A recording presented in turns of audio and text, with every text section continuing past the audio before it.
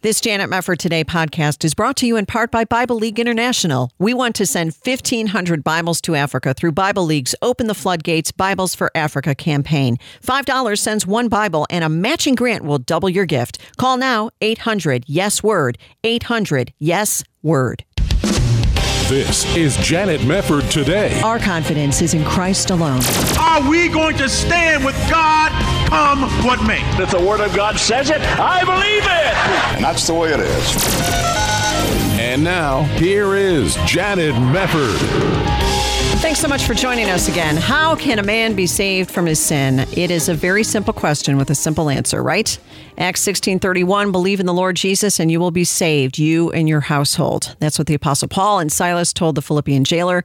But what happens when we read the epistle of James? James 2:24 says, you see that a man is justified by works and not by faith alone, even though Paul reiterates in Romans 3:28, for we maintain that a man is justified by faith apart from works of the law. Well, which book of the Bible do we believe here? Are we justified before God by faith alone, in Christ alone? Or are we justified before God by works and not by faith alone, as James says? It is a really classic argument that has to be answered again, and we're going to talk about it today with Chris Bruno. He serves as assistant professor of New Testament and Greek at Bethlehem College and Seminary in Minneapolis and is out with the book we're going to discuss, Paul versus James, what we've been missing in the faith and works debate. Great to have you with us, Chris. Thank you so much for being here. Yeah, it's my pleasure. Thanks for having me on. Thank you. I know this has been a very long-standing debate in Christendom, but it needs to be addressed, doesn't it, for every generation, because there are always people who come along, Christians who come along and say, hey, this is a new problem. What do I do about reconciling Paul with James? Yeah, absolutely. This is a discussion that comes up in generation after generation, century after century, and we need to address it in a way that's clear and concise in our context.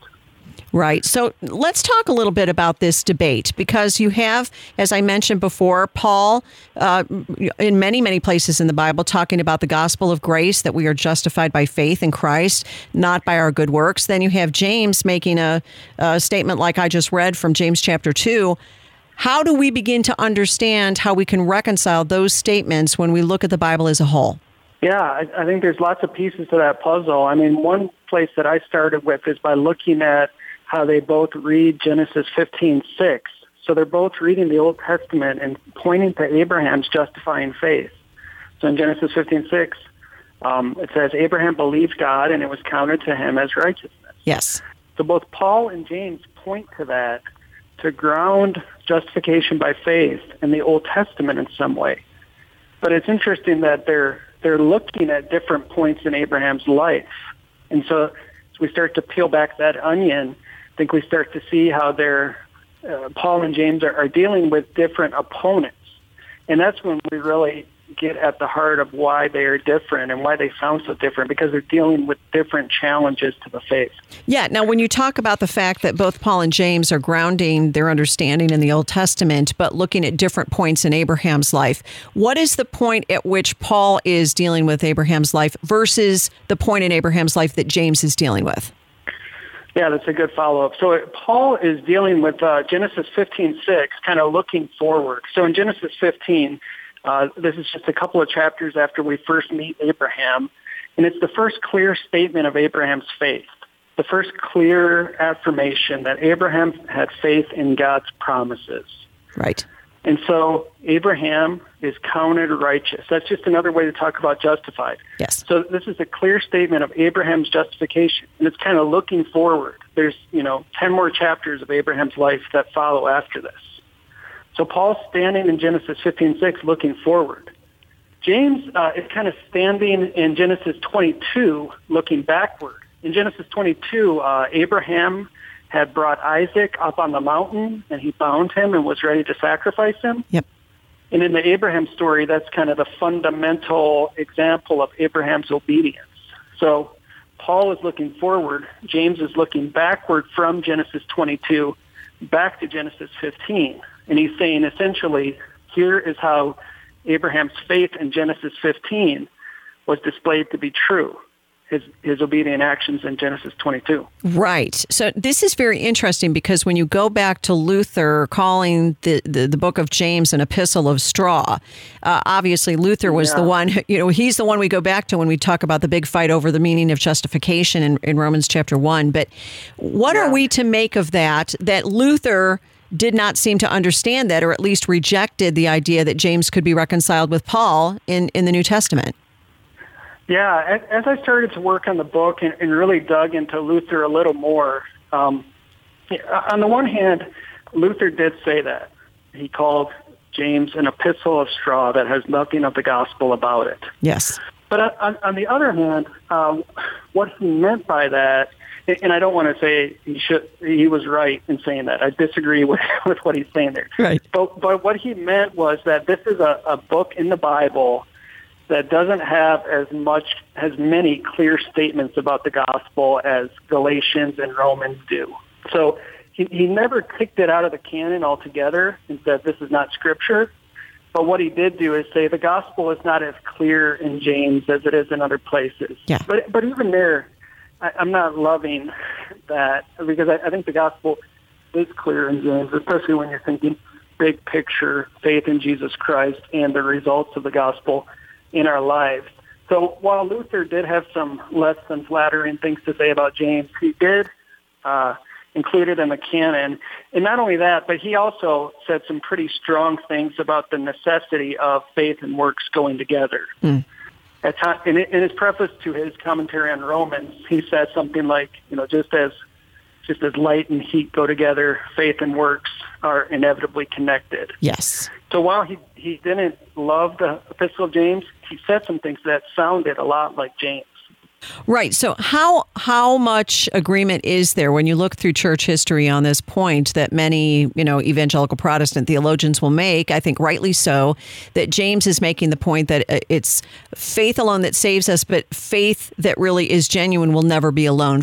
Real faith in Jesus Christ will always be accompanied by works. And we can point back to Jesus's words about if we are connected to the vine, if we have a fruit tree, for example, we'll have good fruit if we are a good tree. So how much agreement has there been throughout church history on that point? Well, certainly most, if not all, Christian teachers, I shouldn't say all, but certainly most Christian teachers throughout the centuries have seen the necessity of both faith and works in the life of a true Christian. So nobody has ever argued, at least any Orthodox teacher, has argued that faith is not part of salvation or justification. Right. And very few have argued that good works are irrelevant to the Christian life. Now the trick is, how do we put these together? And much of the conversation in the Reformation centered around that point. How does justification work in light of our transformation? So if you go all the way back to the early centuries, Augustine was not as clear as some evangelical Protestants wish he would be. At times he kind of blurs the line between at least faith and love. But what we can say is throughout the centuries, most Christian teachers have seen faith and works as somehow distinct but inseparable parts of the Christian life. Right. And the great rediscovery of the Reformation is really seeing how those two things fit together in kind of a sequence. Right. Well, the faith working through love, isn't that more of what is emphasized in Catholicism, without yet getting into the issue of justification, which I want to do? But isn't that more of something that's emphasized with Catholic theologians, faith working through love? Yeah, I think many Catholic theologians will argue, faith working through love is how we are justified. Right. So that justification is not a declaration as much as it's a process. But even some modern Catholic theologians have some ambiguity about that. Oh, really? That's interesting. Well, and again, when we are talking about the proper definition of this or that, we don't go merely to great minds of the church. We have to first and foremost go to Scripture. So when you're looking at the actual passages, is it not the case that overwhelmingly the Bible over and over and over from beginning to end teaches justification by faith? Yeah, absolutely. Absolutely. I mean, that's from Genesis 15:6 to the passages in Paul's letters that we were talking about in Galatians and Romans and other places, Ephesians 2. We are justified by faith alone. Yep, so we absolutely. are declared righteous through faith alone. Well, and I want to pick up on this conversation when we come back. Chris Bruno, our guest, Paul versus James is his book. We'll come back right after this.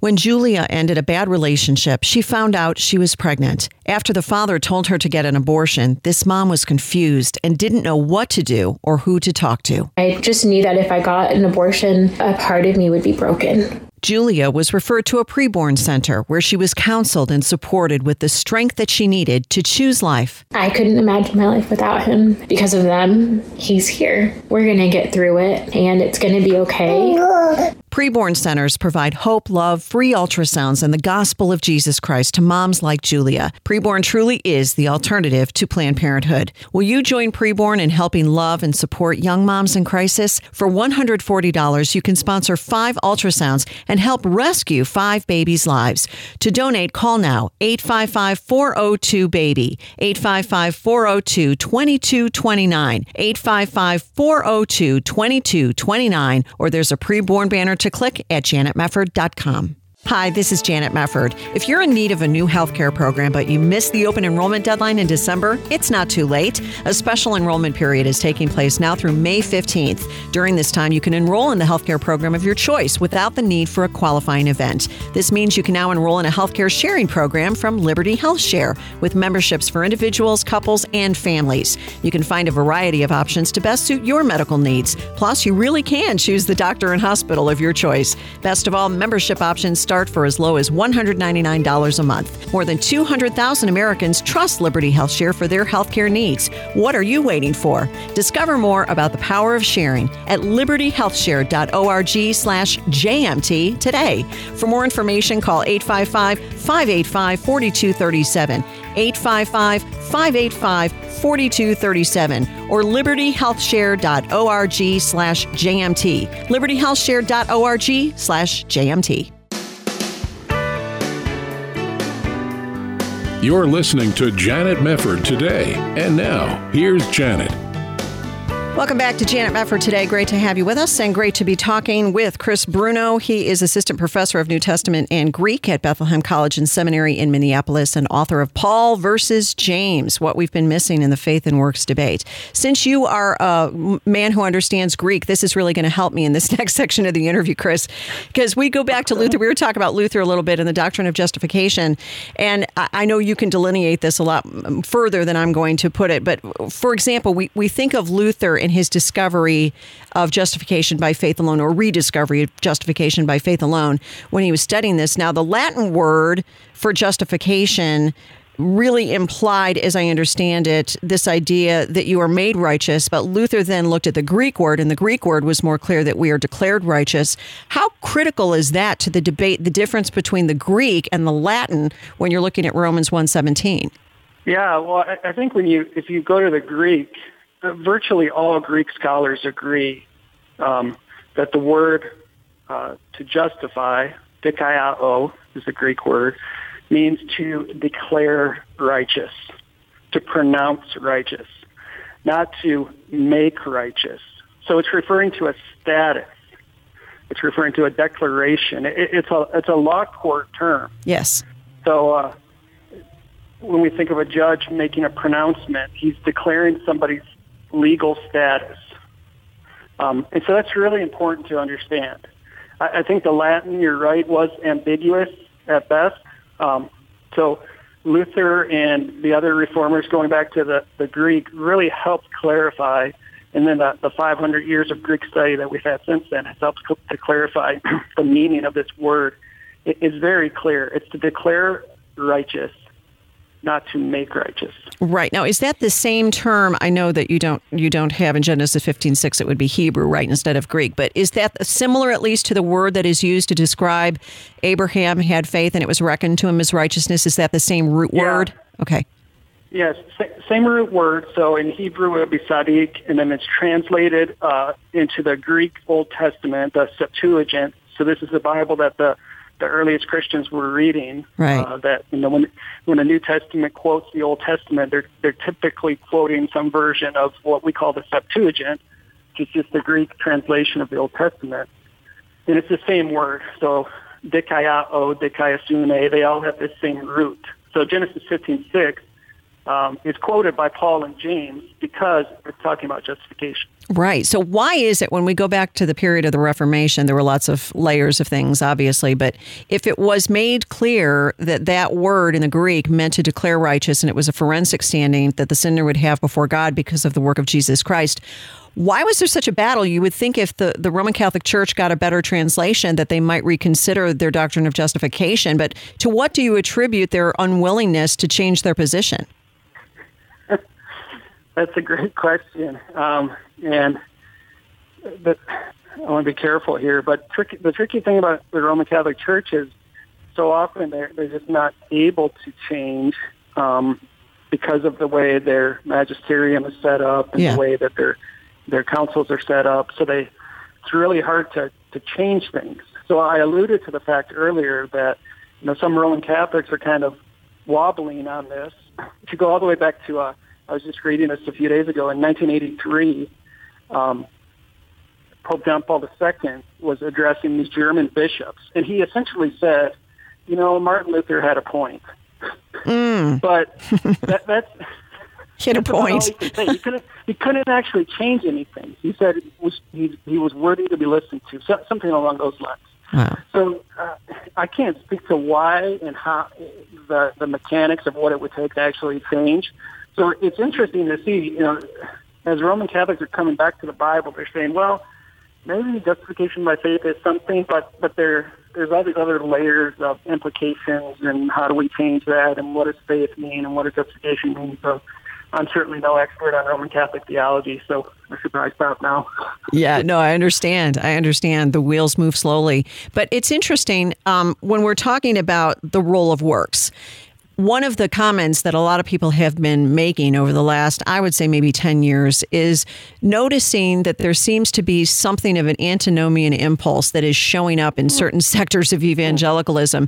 In other words, the idea that I can pray a prayer, ask Jesus into my heart, once saved, always saved, and, works doesn't save us. And so we don't have to actually, pursue holiness, because then you're just making it all about works. What do you think about the flip side of that? Do you think that has become a problem, and if so, why? Yeah, well, I think it's always been a problem in some form or fashion in the church. And that's the exact thing that James is trying to address. Yes. That, there are some who say, as long as I believe the right things or say the right things, I believe that God is one, James 2 says. Yes. Well, good job. But the demons also believe this, and the demons tremble. So they really believe it in some way, but it's not transforming them. It's not a real trust in that God. So saving faith is not simply believing the right things. Yes. And so we've kind of intellectualized the faith in the way that as long as we're saying the right things, or we come forward at the altar call, or we sign the decision card, or, we do X, Y, or Z thing, and then we check off the box and we're good. So, I think that's a perennial problem. So it's coming up again, I'm sure, in the church today, as people we want to have some kind of assurance that we're okay without actually giving our lives to Jesus. Mm-hmm. Yeah, that's true. That's always been an issue. And so that's exactly what James is fighting against, this idea of a fake faith. And that's what I tell people. When James says we are not justified by faith alone, that's jarring. That's how can you say that? It is. But you have to understand what he means by faith alone. You almost have to put scare quotes around it. Yeah. By faith alone, he doesn't mean what we mean by faith alone. He means this, empty intellectual assent. Yes. That's faith alone. Right. So you can almost replace that. We're not justified by empty intellectual assent. Yeah, and not only James is the one addressing it, but Paul is the one addressing it. Romans 6. I mean, are we to go and just sin? May it never be. I mean, he's making the exact same point, so they have a point of commonality right there. Absolutely. So, yeah, and that's one of the points I make in the book is, James and Paul both agree that justifying faith can never remain alone. Yeah. They use different language and they're fighting different opponents, but they're both really making the same point, that when we are truly justified in Christ, when we have that status because we're united to Christ, our union with Christ is also going to result in transformation. Yes, exactly right. Exactly right. So when you're talking about some of these points about justification, as you do in the book, when you discuss it as forensic and eschatological and effective and covenantal and Trinitarian, all of which is really important. When you say it's eschatological, I'm curious about that description, because in what way would you say justification is eschatological? Yeah, so the way that I talk about it, and this is not original with me, many others use this language, is that it's an end-time declaration brought back into the present. Great. So God's final declaration on the day of judgment for all who are in Christ is righteous, justified. So God brings that end-of-time declaration into the present because of our present union with Christ. So justification is always and ever rooted in union with Christ. It's always rooted in Christ and his righteousness. It is. But when we're united to him, then we receive that status that he has. So that's the end of time declaration. But the glory of the gospel is that end of time declaration is brought into the present now. So we can have this is where the doctrine of assurance comes from. Yes. Because we can see now, we can know now because of our union with Christ that final judgment will not be a day of retribution and judgment for us, but it'll be a day of glorious reunion with Christ. That's so great. So what does that mean for the pastor in the pulpit? You talk about this also. How should that affect preaching when we're understanding faith and works in a biblical sense? Because, this is a day and age where people oftentimes will walk into their church and they'll hear 10 great points for daily living or something a little bit, Dr. Phil-like rather than really rigorous theology. But I mean, knowing this, what you've been outlining and what you outline in your book, what difference should that make when, the pastor gets in the pulpit and is trying to bring the word of God to the congregation? Yeah, well, I think one thing that a pastor should be aware of is, which of these two ditches are his people tending to struggle toward? Oh, and good. Probably in any congregation, there's people who are on either ditch. So the ditch of kind of empty faith that James is fighting against, as long as we say the right things, then it doesn't matter how we live, we're good. Or are there may be people who are struggling with works righteousness. So kind of as long as we do the right things, then we're good. Or you have to do a certain number of good works to work your way into heaven so that God will accept you. God helps those who help themselves. That kind of mentality. Yeah. So those two ditches are always present in the church. It's important for a pastor to know kind of where his people are struggling with it. And it's usually not quite that, stark, where people will say, Pastor, I think I'm saved by works. But we'll have this tendency to not think that we're good enough or that God won't accept us unless we do this much, unless we give this much, unless we, complete this checklist. Yes, right. And for those kind of people, they just need to hear you're justified in Christ by faith. You're united to Christ by faith. You're accepted. You have the status righteous. Yes. Stop striving. Trust Christ. I love that. And those on the flip side as well who are struggling with, Yeah. I'm just checking a box. I've got my bases covered. I don't care what I do on weekends. Exactly. Well, Chris Bruno, the name of the book is Paul versus James. Wonderful book. And thanks so much, Chris. It was great to have you here. Thanks so much for having me. Oh, my pleasure. God bless you.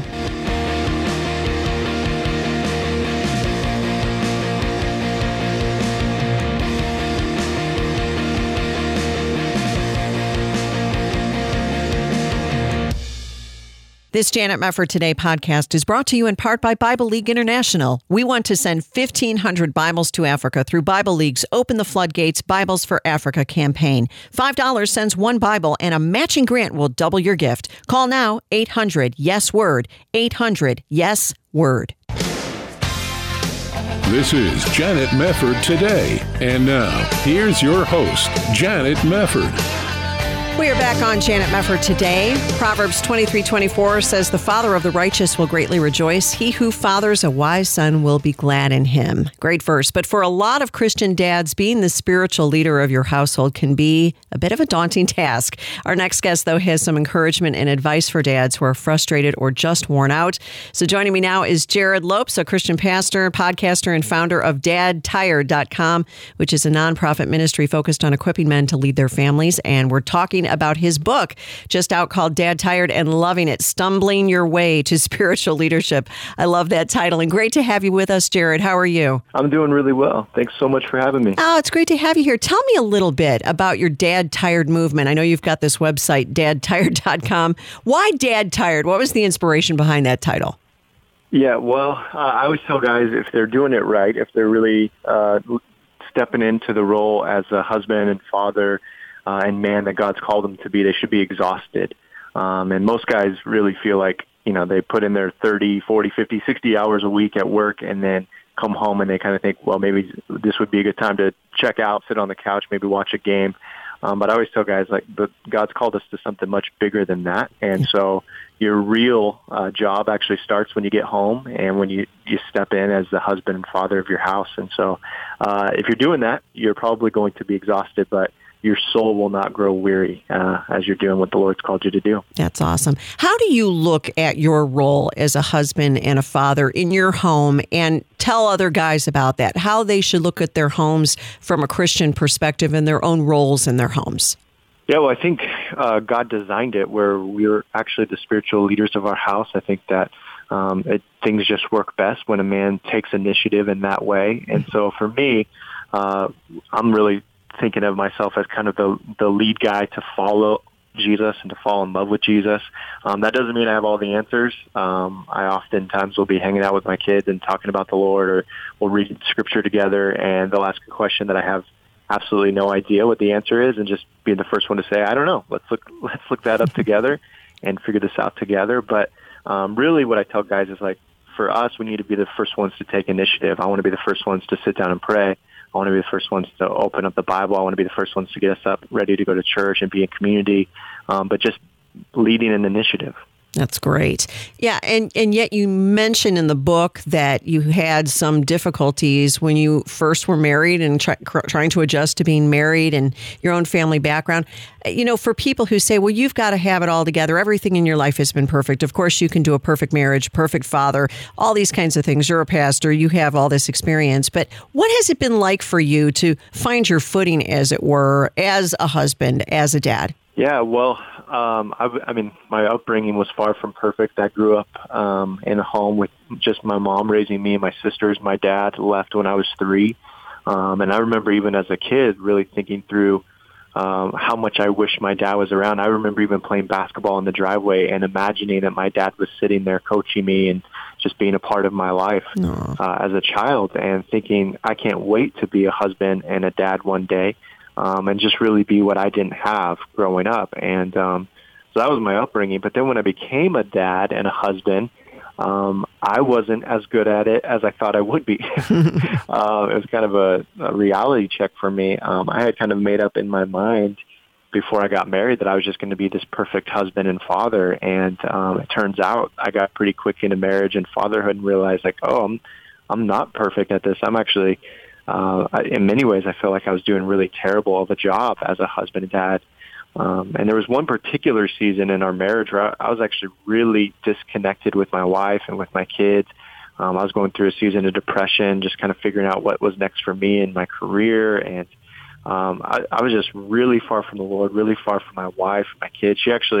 My wife and I were in the middle of a fight one time, and we had been fighting a lot during this particular season of our marriage. And she was standing across from me in the room, and her eyes started to fill up with tears. I had just said something to her that was hurtful on purpose. As a young, immature husband and man, I said something to her that was hurtful, and she said, Jared, I just want you to know I've been waking up every morning at 2 a.m., and I've been going in the living room, and I've just been praying that God would capture your heart again.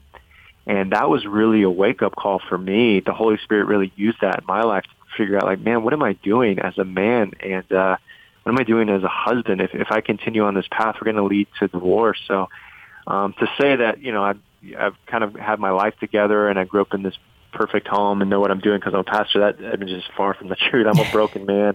I've just been trying to stumble my way forward. Yeah. Well, I think we're all like that. Women, men, if we weren't sinners and if we weren't broken on some level, we wouldn't need the Lord, would we? We'd have it all together. We could just do everything we wanted every day. But this is an important thing. You begin in this book rightly, I think, with the gospel, and you stress how the gospel changes everything. What do you communicate to guys about starting with the gospel and grounding yourself in Jesus Christ really is the starting point for being able to be that spiritual leader in your home?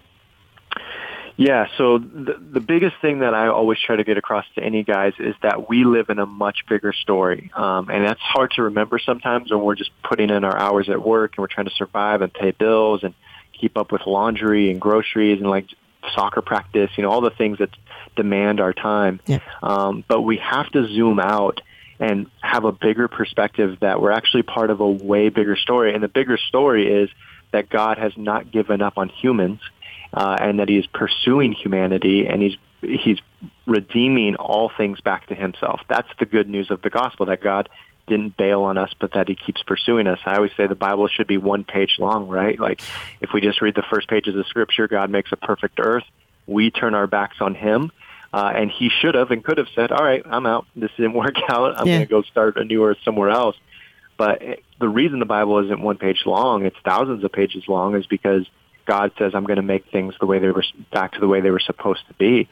And that's the story that we're part of. And then God says, okay, I'm going to redeem your heart. I want to take all the brokenness of your heart, husband and dad, and I want to make it new again. I want to take the broken parts of your marriage and your family and your community. And so this is like the first thing that we must understand is there's a way bigger story that God has invited us into.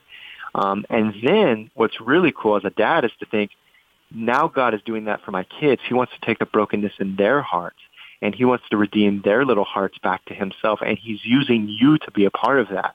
And that's really the foundation that we start with as dads. We're not just trying to behave well or like 10 quick tips to become a better dad. What we really want to understand is you're part of this huge, grand story that God has invited you into, that he's, one, redeeming your heart, but also using you to redeem the hearts of your kids. Yes. Oh, for sure. What do you see as God wanting fathers to do in their homes when you talk about spiritual leadership and leading the home? And we understand that analogy in Scripture about the husband and the wife and Christ and his bride. This is such an important thing. But in terms of what you should be doing day to day, I think there are a lot of people who say, practically speaking, should I be having devotions before breakfast, after lunch? When should I be doing that? How do I disciple my kids? What do I do, Jared? I want to be a good dad. I want to help my kids grow in Christ and make sure that they're really maturing in the faith, but I'm not really sure where to start.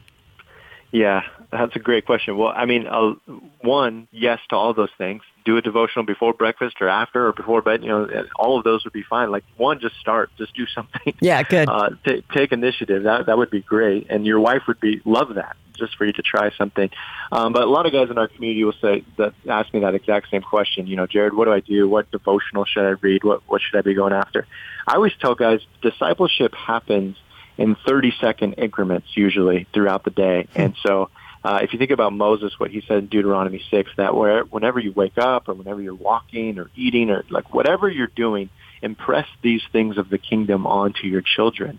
And really that's what we do. So when I'm parenting my kids, I'm thinking through how many 30-second opportunities can I use throughout the day to point my kids to Jesus and the good news of the gospel. And so sometimes that, like literally just last night, we were at soccer practice. I coached my son's soccer team, and it was just an amazing sunset. And I just leaned down and whispered to my son in his ear. I said, isn't God so creative? Look at that sunset that he made. It took about 10 seconds, but just realizing this is an opportunity I can point my son back to Jesus. So whether it's admiring a sunset or us walking down and looking at ladybugs or it's forgiveness or whatever it is, I'm just using as many opportunities as I can to point him to him. I love it. Jared Lopes is with us, Dad Tired and Loving It, his book, and we'll come right back on Janet Mefford Today.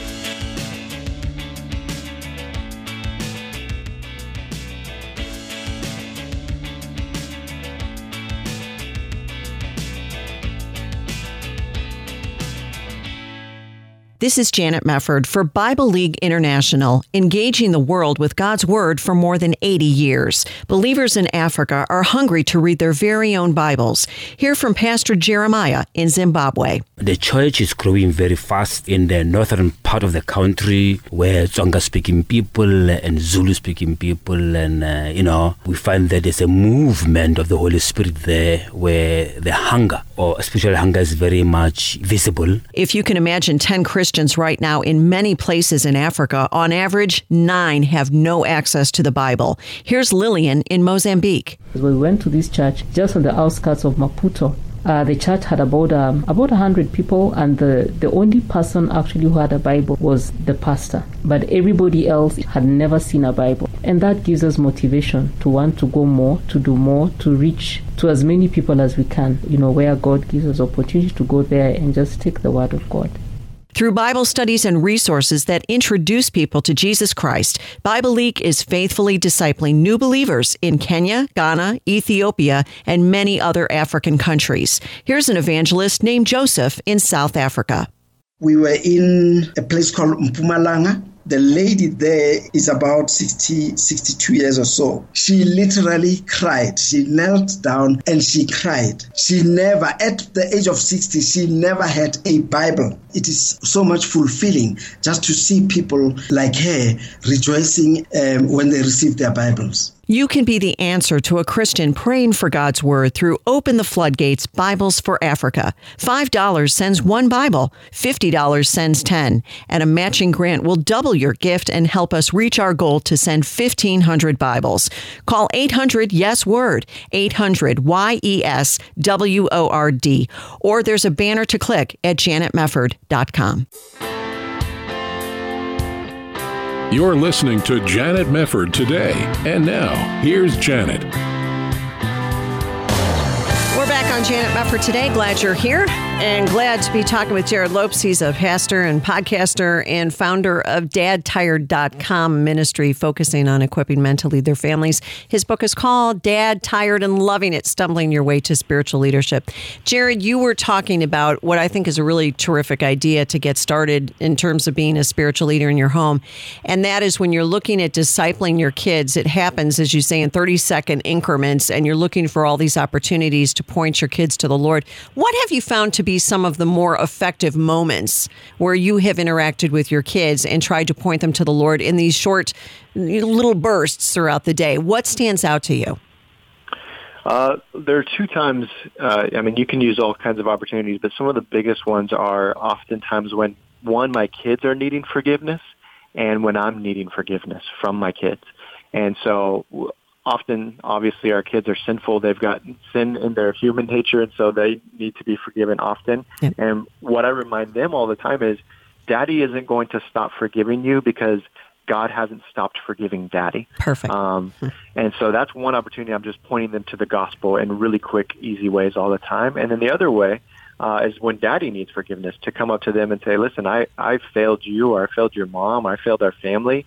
And Daddy needs God to come and redeem the broken parts of his heart, too, and to fix the broken parts of his heart. So I've asked God for forgiveness and to help make that new in me, and I just want to ask your forgiveness as well. And these are really practical ways to point our kids to realize, everyone in this family is in desperate need of the grace of Jesus. That's perfect. That's important because that matters a lot to kids when they see their parents repenting and needing forgiveness from the Lord. That sometimes that modeling can have an even bigger impact than simply teaching them the verse about forgiveness, but being able to back that up with your life.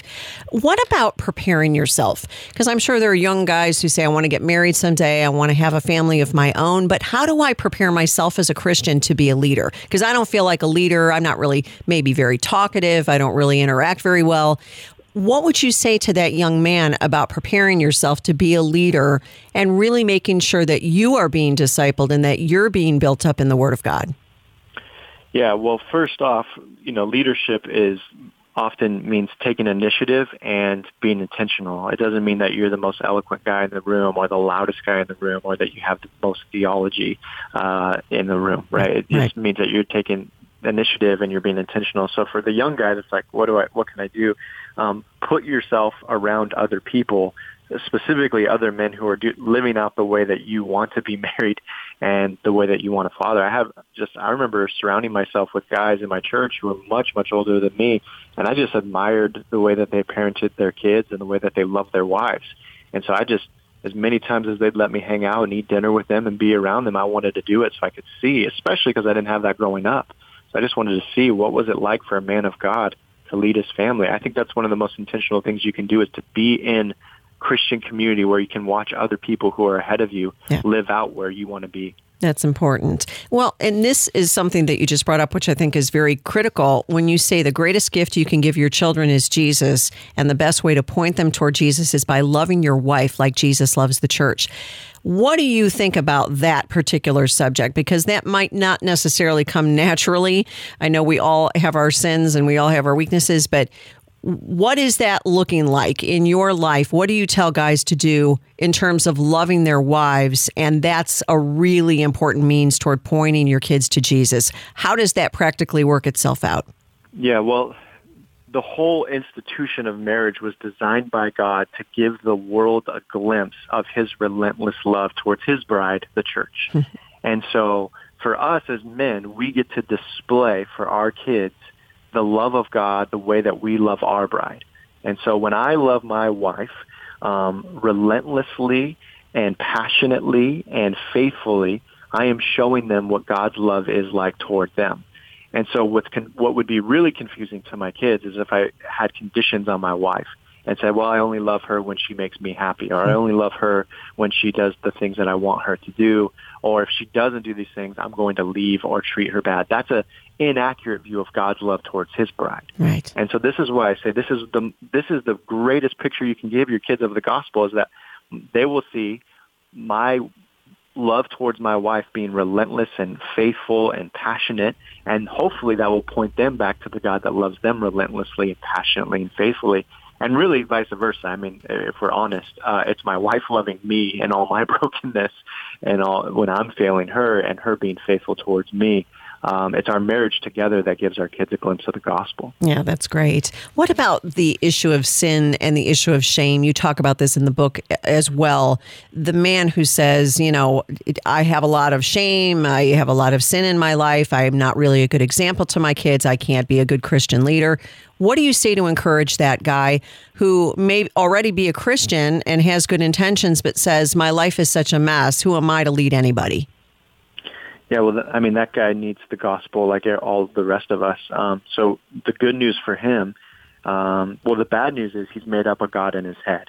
And what he's made up in his head is, I can't lead my family because I'm too broken of a man, or I've got too much sin, or nobody really knows everything that I've done, so I'm not really worthy of leading my family towards a God that I don't even feel close to. That's the bad news. And that's, frankly, just not the God of the Bible.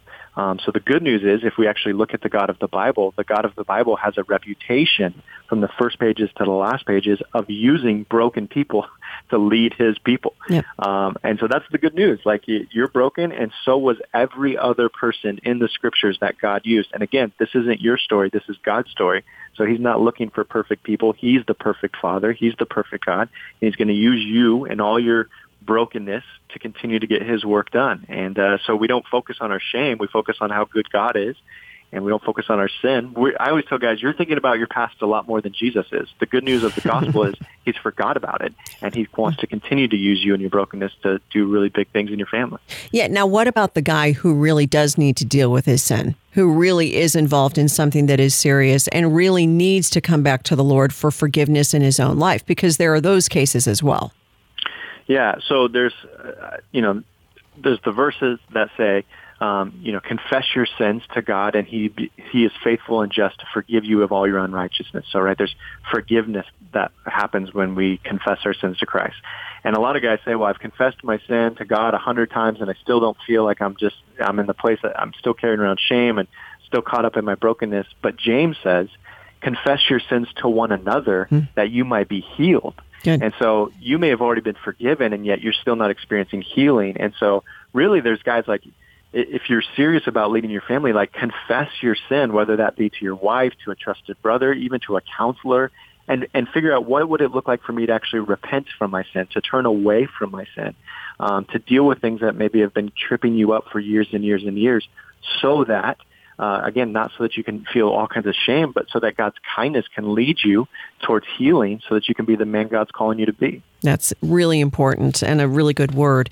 Something else you talk about, which I think is really, really critical, is the fact that our churches are filled with bored men. And I know there have been books and articles, lots has been said about the fact that a lot of men are bored in church. It's too feminine. And I agree in many instances. What do you tell that guy to do to encourage him to step out in faith and maybe have an adventure, doing things that you might fail at? But how does that all tie together with being a spiritual leader? And what do you advise guys to do in that regard if they're simply bored at church? Yeah, well, I think the conversation's even bigger than churches. Our churches, I agree, they can be kind of slanted towards women, and that's just because more women are showing up and being involved in churches than men are, frankly. Yep. But it's bigger than just kind of our church services. It's the whole life of Christ. I think guys are just not finding adventure, and what's happening is churches are inviting them to, set up chairs or to pass around a communion plate or offering or whatever, and that's just not that. Guys are looking for more than that when it comes to the kingdom, and we as church leaders aren't giving them invitations into stepping into something bigger. And so bored men are dangerous men because they're going to look for adventure, and oftentimes they look for it in dumb places. And so what we want to do is say, all right, what would it look like for you as the man of your family, the leader of your family, to lead your family into adventure in the kingdom? And so this could look all kinds of ways. So for my wife and I, during a season of our life, we said, let's step into foster care and foster kids in our community. That was scary, really, really scary and really hard. But it kind of gets those, adrenaline juices going as a man to think this is scary. I'm going to step into something that's unknown, but I know I'm doing something bigger than myself. Right. Not everyone's fit for foster care. That's not, the solution to everything. But for some, maybe, it might be to foster kids. Now for us, it's what would it look like for us to live as missionaries in our kingdom or in our neighborhood. Oh, that's great. That is so great. Well, people can find out more in Dad Tired and Loving It, the book from Jared Lopes. His website, of course, is dadtired.com. You can check that out as well. But Jared, so good to talk to you. Really appreciate your being with us today. God bless you. Thank you so much. Thanks for letting me be here. Oh, my pleasure. Thanks for coming. And we appreciate you listening as well to Janet Mefford Today. We'll see you next time. This hour of Janet Mefford Today has been brought to you by Bible League International. We want to send 1,500 Bibles to Africa through Bible League's Open the Floodgates Bibles for Africa campaign. $5 sends one Bible, and a matching grant will double your gift. Call now, 800-YES-WORD, 800-YES-WORD.